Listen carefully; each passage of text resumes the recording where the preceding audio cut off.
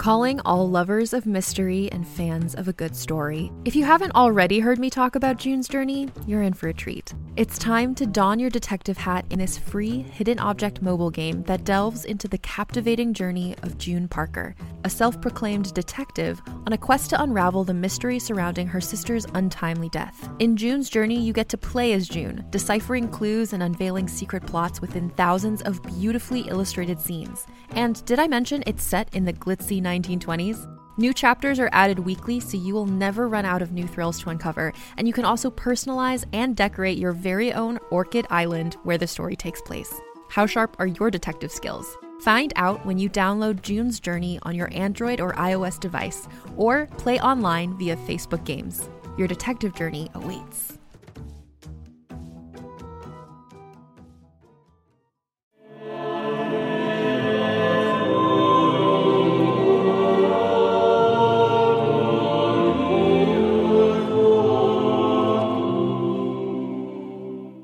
You're listening to Call of the Herald, Book 1 of the Dawning of Power trilogy, a podcast novel written and read by Brian Rathbone. For more information and additional downloads, visit brianrathbone.com. Thank you for listening.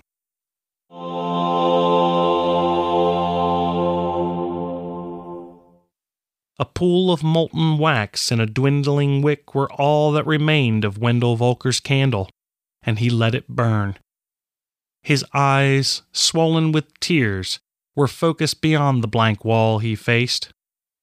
Raising Katrin alone had never been in his plans. He had done the best he could without Elsa, but in Wendell's mind it never seemed enough. If not for Benjen, he wasn't sure they would have survived. All along they had struggled, but now they faced a danger far too great. The chill of fear crept up his neck.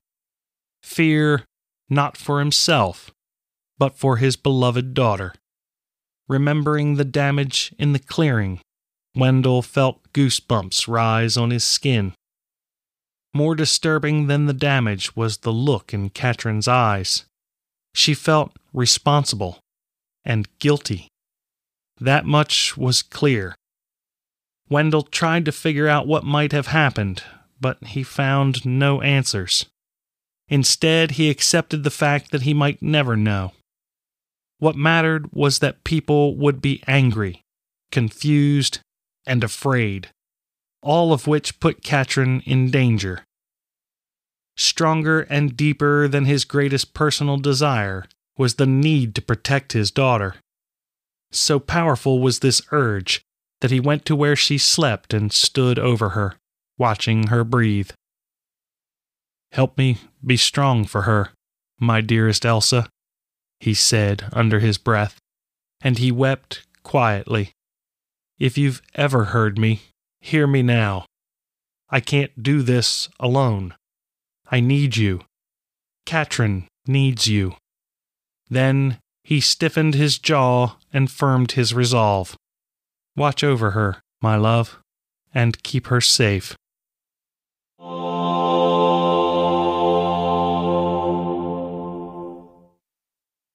As darkness claimed the sky, Nat Derzinger stood at the center of the clearing. All the others had long since gone to their homes and were probably discussing the day's events over their evening meals. But Nat tried to push that vision from his mind. Such thoughts brought him only pain and misery, and this was not a time he needed to be reminded of his loss. What he needed was guidance on what to do next. The prophecies warned of disastrous events, but they gave no indication of anything that could be done to prevent the foretold dangers. There must be something he could do, Nat thought. But he came to the same realization he had come to in the past. It would take more than just him. Somehow he would have to convince those who had enough power to make a difference. Given his past failures, he found it difficult to be optimistic. Bending down, he pulled a blade of grass from the ground, and marveled at how cleanly it had been broken. He let his mind wander for a time, until something tugged at his awareness and demanded his attention. A familiar yet indefinable smell drifted on the breeze, and Nat's eyes were drawn to the heavens. As a sailor, he knew the stars as friends and followed their guidance. But on this night, they seemed almost insignificant, as if their power were about to be usurped, their beauty eclipsed. Nat had nothing more than his feelings to guide him, and his thoughts ran in a familiar pattern. So many times his instincts and gut feelings had caused him nothing but trouble. He would spill his heart to save those who showed him only hostility. Why? He asked himself for what seemed the 1,000th time. But then his familiar pattern changed irrevocably as he looked at the blade of grass and the tangled mass of downed trees that lined the clearing. It was proof. No one could argue it or claim that it was the creation of his deranged mind. This was real and undeniable. For the first time in more than a decade, he did not question himself. When he looked back to the sky, he believed completely. His father had been right all along. There was little consolation in this knowledge, for it foretold a difficult and perilous future for all. But it was vindicating for Nat nonetheless. As his thoughts wandered, he felt himself drifting into a different state of awareness. His eyes fixed on the sky, yet focused on nothing. He felt himself being drawn upward, lifted to the heavens. His eyes felt as if they would be pulled from their sockets, so strongly did the sky seem to reach for them, longingly and insistent. The vision began more as a feeling than images in his mind. He felt small and afraid in the face of a coming storm. Lightning flashed across his consciousness, and thunder rattled his soul. From the skies came a rain of fire and blood, and the land was rent beneath his feet. A single silhouetted figure stood between him and the approaching inferno. Nat reached out, his hands clawing toward salvation. But his only hope faded along with the vision. Lying face up at the center of the grove, just as Katrin had found herself, Nat drew a ragged breath. Sweat ran into his eyes, and his heart beat so fast and hard that he thought it might burst. He realized then that it might be better if he were truly mad.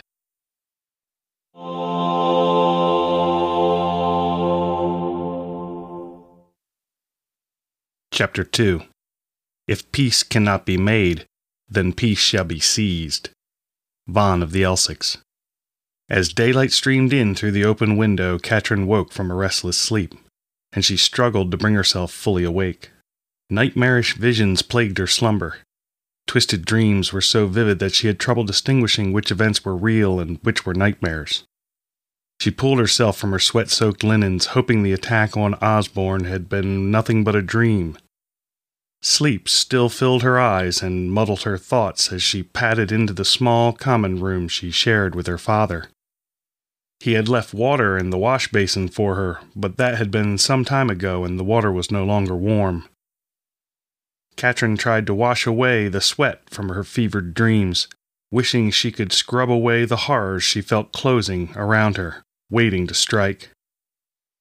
The cold water helped clear the haze from her mind, allowing her to separate fantasy from reality. Her aching body brought her to a chilling realization. It was real. The attack, the explosion, the strange way she was treated were all real. On shaking legs, she dressed in her leathers and homespun, tears welling in her eyes as she imagined the consequences. Her life would be forever changed, and depression overwhelmed her. In an effort to feel normal, she got ready to do her chores. She donned her heavy boots and worn leather jacket, which had been left by the fire to dry. The jacket was covered in creosote stains and had a host of minor rips and tears, but she insisted on wearing it until it fell apart completely. Like a cherished companion, it had been with her on many an adventure, and she was loath to abandon it. After she strapped on her belt knife, she gathered her laundry, a washboard, and some bits of soap. If she wished to have something comfortable to sleep in, she would need to get her things hung to dry. Not even raising her head as she stepped from the cottage into the barnyard, she let her feet carry her across the familiar distance. It was a short walk to the river, and she had a well-worn path to follow. Turbulent thoughts rattled her mind, and when she reached the river's edge, she did not recall most of the walk. Kneeling on the shore, she dipped her nightclothes into the clear, frigid water which numbed her fingers. She applied a bit of soap to the garments and scrubbed them vigorously on the washboard. But then she heard shouts coming from the barn. Throwing her garments into the dirt, she sprinted to the barn, fearing someone was hurt. The sound of several voices shouting carried across the distance, which alarmed her even more since her father and Benjen were normally the only ones about. She stopped short when a familiar-looking man backed out of the barn, waving his arms in front of him, and he came close to falling over backwards. 2 more men followed, both in similar states of retreat, and Katrin was shocked to the core of her being when her father charged out next, looking like a man in a murderous rage. Benjen swarmed out at his side, his pitchfork leveled at the retreating men. "You expect us to live with that abomination in our midst?" one man shouted as he backpedaled. "That hussy damn near killed my boy. He might die yet from what she did to him." "You've no proof of that, Petrum. Nor you, Burl, nor you, Rolf. You'll take yourselves off my property this instant, or so help me," he said through clenched teeth. Then he actually growled at them. A threatening step forward sent the other men scrambling back. Benjen had not said a word, but the look in his eyes made it clear he would not hesitate to stick them with his pitchfork if they persisted. And it appeared as though the men might leave before any blood was shed. Massive waves of fear, embarrassment, and guilt washed over Katrin, freezing her in place. She wanted to flee or scream, but could do neither. Instead, she stood still as a stone and watched the events unfold, hoping to remain unseen, but it was not to be. The men spotted her and glared. "What are you staring at, you boiling little witch?" one man shouted, and Katrin recognized him as Peton's father, Petrum. She also recognized the fathers of the other boys. As they scowled at her, she quailed. The hatred in their eyes made her feel small and dirty. "You will burn for this, Katrin Volker," Burl shouted over his shoulder. But his speech was cut short when Benjen swung the pitchfork handle at his head, and the 3 men fled. "The council will hear of this," Petrum shouted. Then they were gone, leaving Katrin to consider their words. Her father turned to her, and the look on his face softened. She stood silent, tears streaming down her cheeks unchecked, and her lip quivered as she struggled to maintain her composure. "Ah, Kat, I wish none of this were happening. You've certainly done nothing to deserve what those sons of jackals just said. Don't take their words into your heart, dear one. They're just scared, confused, and looking for someone to blame. I'll take care of them. Don't you worry. Come along now. We've horses to tend, and I need to make a trip to the cold caves this afternoon," he said as he guided her into the barn.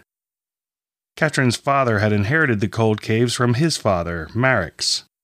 A popular barroom tale said her grandfather had won the caves in a wager with headmaster Edom. They said Edom had been drinking with Marix at the watering hole after the summer games. Edom's son had won the cross-country horse race, and he celebrated with Marix, who had trained the horse, and they both got too far into their drink. Edom bet Marix he could not get the innkeeper, Miss Ulsa, to show them her wares. Miss Ulsa was an older woman at the time, though not unattractive, and she had a reputation for being a shrewd businesswoman. Marix called her to his table and whispered into her ear for a long time. When he pulled his cupped hand away, Miss Ulsa turned to the drunken headmaster, pulled up her blouse, and boldly revealed herself.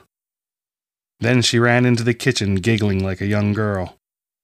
No one knew what Marix said, but the locals swore no one ever duplicated the feat, which made her grandfather a bit of a town hero. Katrin suspected he said something regarding the free cold cave storage still enjoyed by Ulsa's daughter, Miss Maris, long after Ulsa's passing. Benjen had followed the men off the property to make sure they caused no more trouble, and he returned just as Katrin entered the barn. "Don't let those fools bother you, little miss. They haven't got the sense the gods gave 'em," he said, hefting his pitchfork in mock combat. On his way back to the stall he'd been cleaning, he stopped and patted Katrin on the shoulder with his overlarge, calloused hand. His simple act of kindness shattered Katrin's fragile composure, and with each step more tears flowed down her cheeks. Sobs racked her, and she stood before her father, trembling, her shoulders hunched forward. She could not bring herself to look him in the eye, and she stared at the ground instead. Her father never let the tribulations of the day disturb his routine, which gave Katrin comfort. He brought Charger, his roan mare, from her stall and put her on cross ties. He ran a curry comb over her muddy coat with one hand and smoothed the freshly brushed coat with his other. Charger was accustomed to his ministrations and promptly fell asleep, letting the cross ties hold up her head. "What happened in the woods yesterday?" her father asked without looking up from his task. "Peyton was angry at Chase and Osborne for playing a trick on him, and the townies attacked Osborne on his way home. I tried to protect him, and they attacked me.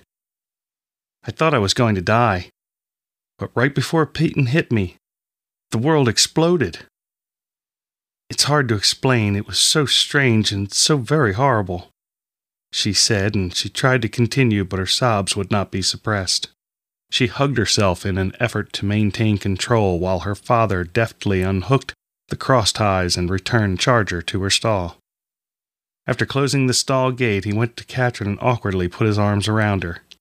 It was a rare gesture, which neither of them was truly comfortable with, but it meant a lot to her nonetheless. "You certainly have your mother's knack for turning the world on its side, my little cat.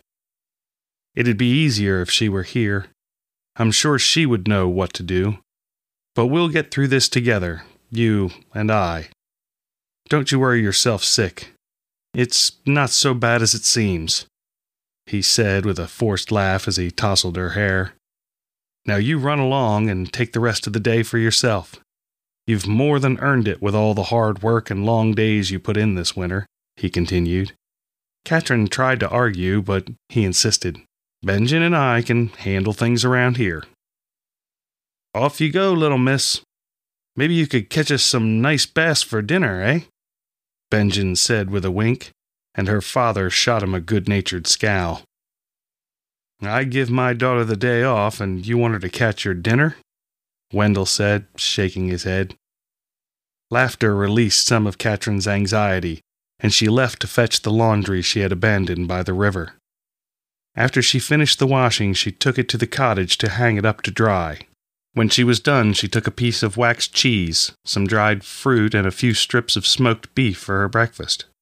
On her way back out of the cottage, she grabbed her bow, 2 fishing arrows, and her fishing pole. There was more than one way to catch a fish, and she was determined to bring back dinner. Following the path back down to the riverbank, she turned north onto the trail that ran alongside the river, feeling as if every step took her farther from society and away from the source of her fears. She climbed past the shoals and falls where the path was often steep and rocky. Along the way, she turned over rocks and collected the bloodworms that had been hiding in the darkness. By the time she reached the lake at the top of the falls, she had an ample supply of bait. Along the shores, the water was shallow and slow, and fishing was generally quite good. When she reached one of her favorite places, she laid out her gear. Dark red blood oozed over her delicate fingers as she slid a bloodworm onto her hook, and she wiped it on her jacket, adding yet another stain. Her fishing line was far too coarse for her liking, but good fishing wire was expensive. She would have to make do with what she had. After checking the knot that held her lightwood bobber in place, she cast her line near a downed tree which was partially submerged in the water, forming a perfect hiding place for the fish. A towering elm gave her shade, and its moss-covered trunk provided a comfortable seat. She leaned against the tree and waited for the fish to bite. The stillness of the lake stood out in stark contrast to the maelstrom of thoughts that cluttered her mind. She attempted to review the events of the previous day, but she could not focus. When she tried to concentrate on one thought, another would demand her attention, then another, and another. Frustrated, she tried to put it all from her mind. Her pole jerked in her hands, and the lightwood bobber jumped back to the surface. With a hurried yank, she set the hook and pulled the fish in, relieved it had not gotten away with her bait. The largemouth bass put up a good fight, and when it emerged from the water, she was pleased to see it was longer than her forearm. Not enough to feed 3, but a good start. After baiting her hook again, she cast it near where she caught the first fish, but she got no more bites for the rest of the afternoon. The dark shadows of large fish moved below the surface, taunting her, and as the sun began to sink, she decided to try her luck with the bow. Normally, fishing arrows were only used when the carp were spawning, since they made easy targets as they congregated in the shallows. Bass would be much harder to hit, but she'd been practicing her archery skills and she hoped the effort would pay off. After securing her long string to the fishing arrow, she tied the other end off on an elm branch. Not wanting to lose her arrow, she double-checked her knots. Confident they were secure, she located a likely target and took aim.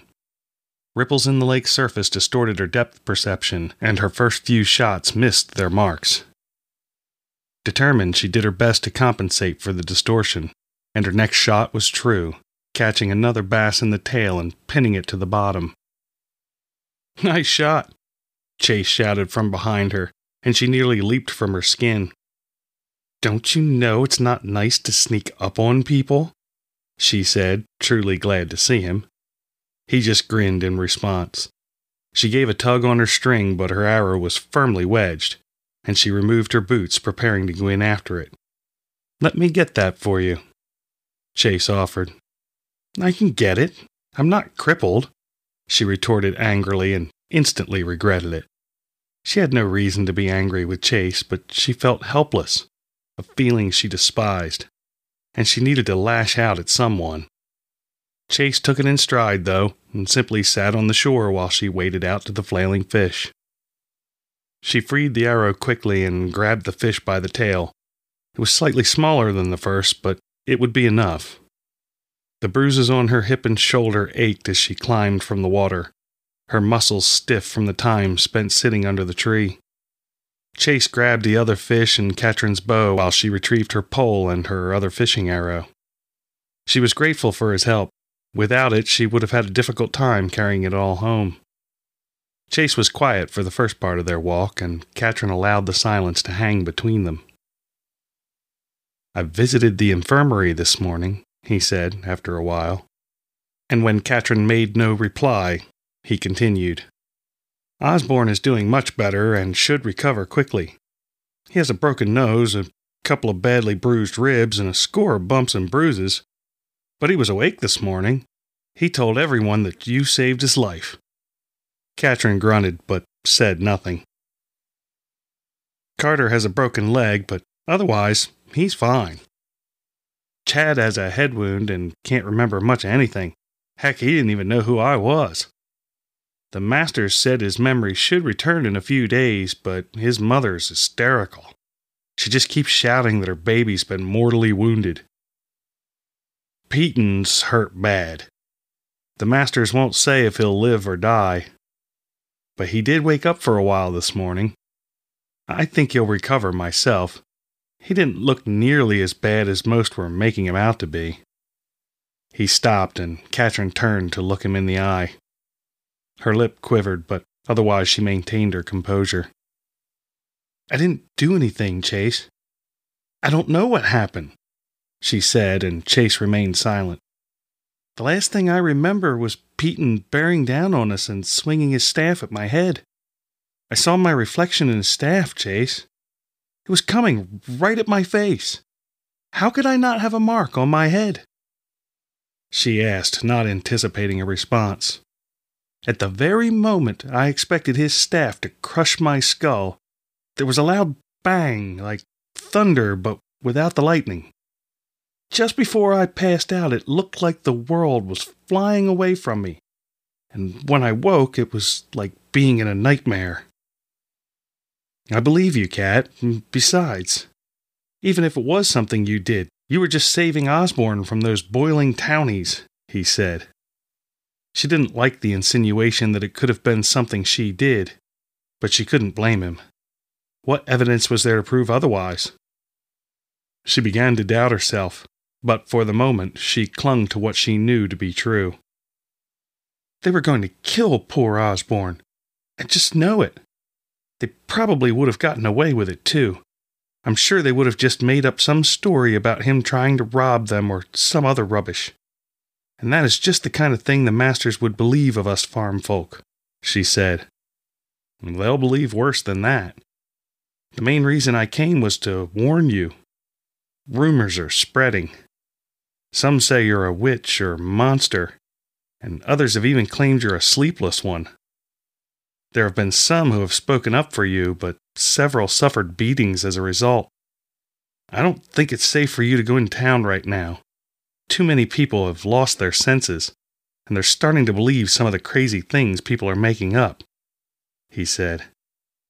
Katrin sniffed and wiped her eyes, but made no other sound. I'm truly sorry, Kat. I feel like this is my fault. If I hadn't brought that snake in, none of this would have happened. I'll do anything I can to help you, and I'll always stand up for you. No, Katrin interrupted. I don't want you getting hurt because of me. Keep your thoughts private. You'll be more help to me if you just listen and let me know what people are saying.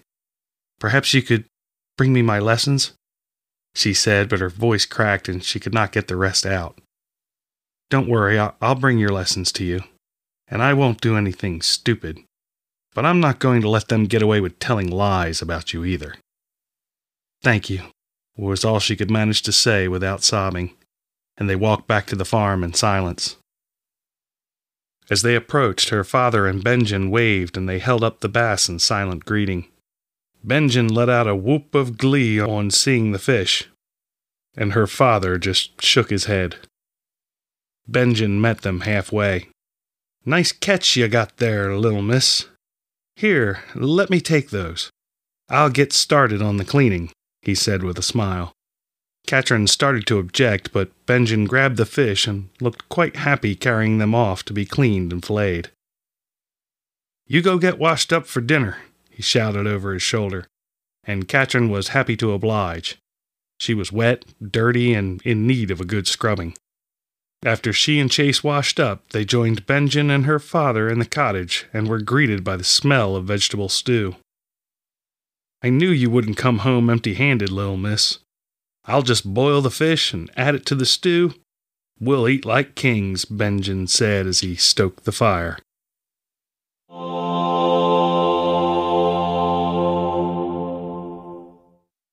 Chase pulled the rough but warm blanket around his shoulders as he curled up in front of the fire. Everyone else slept, but he could not. His thoughts would not allow it. He had been ready to face the repercussions of his actions, but he had not been prepared for Osborn and Katrin to pay the price in his stead. He decided he didn't like the taste of guilt and remorse. Katrin was gentle and fragile, and he was supposed to protect her. He had promised Uncle Wendell that he would always look after her. But when she and Osborn had needed him most, he had failed them. Running his thumb over the locket that hung around his neck, he vowed to do better. Somehow, he would shield her from the harshness of this world.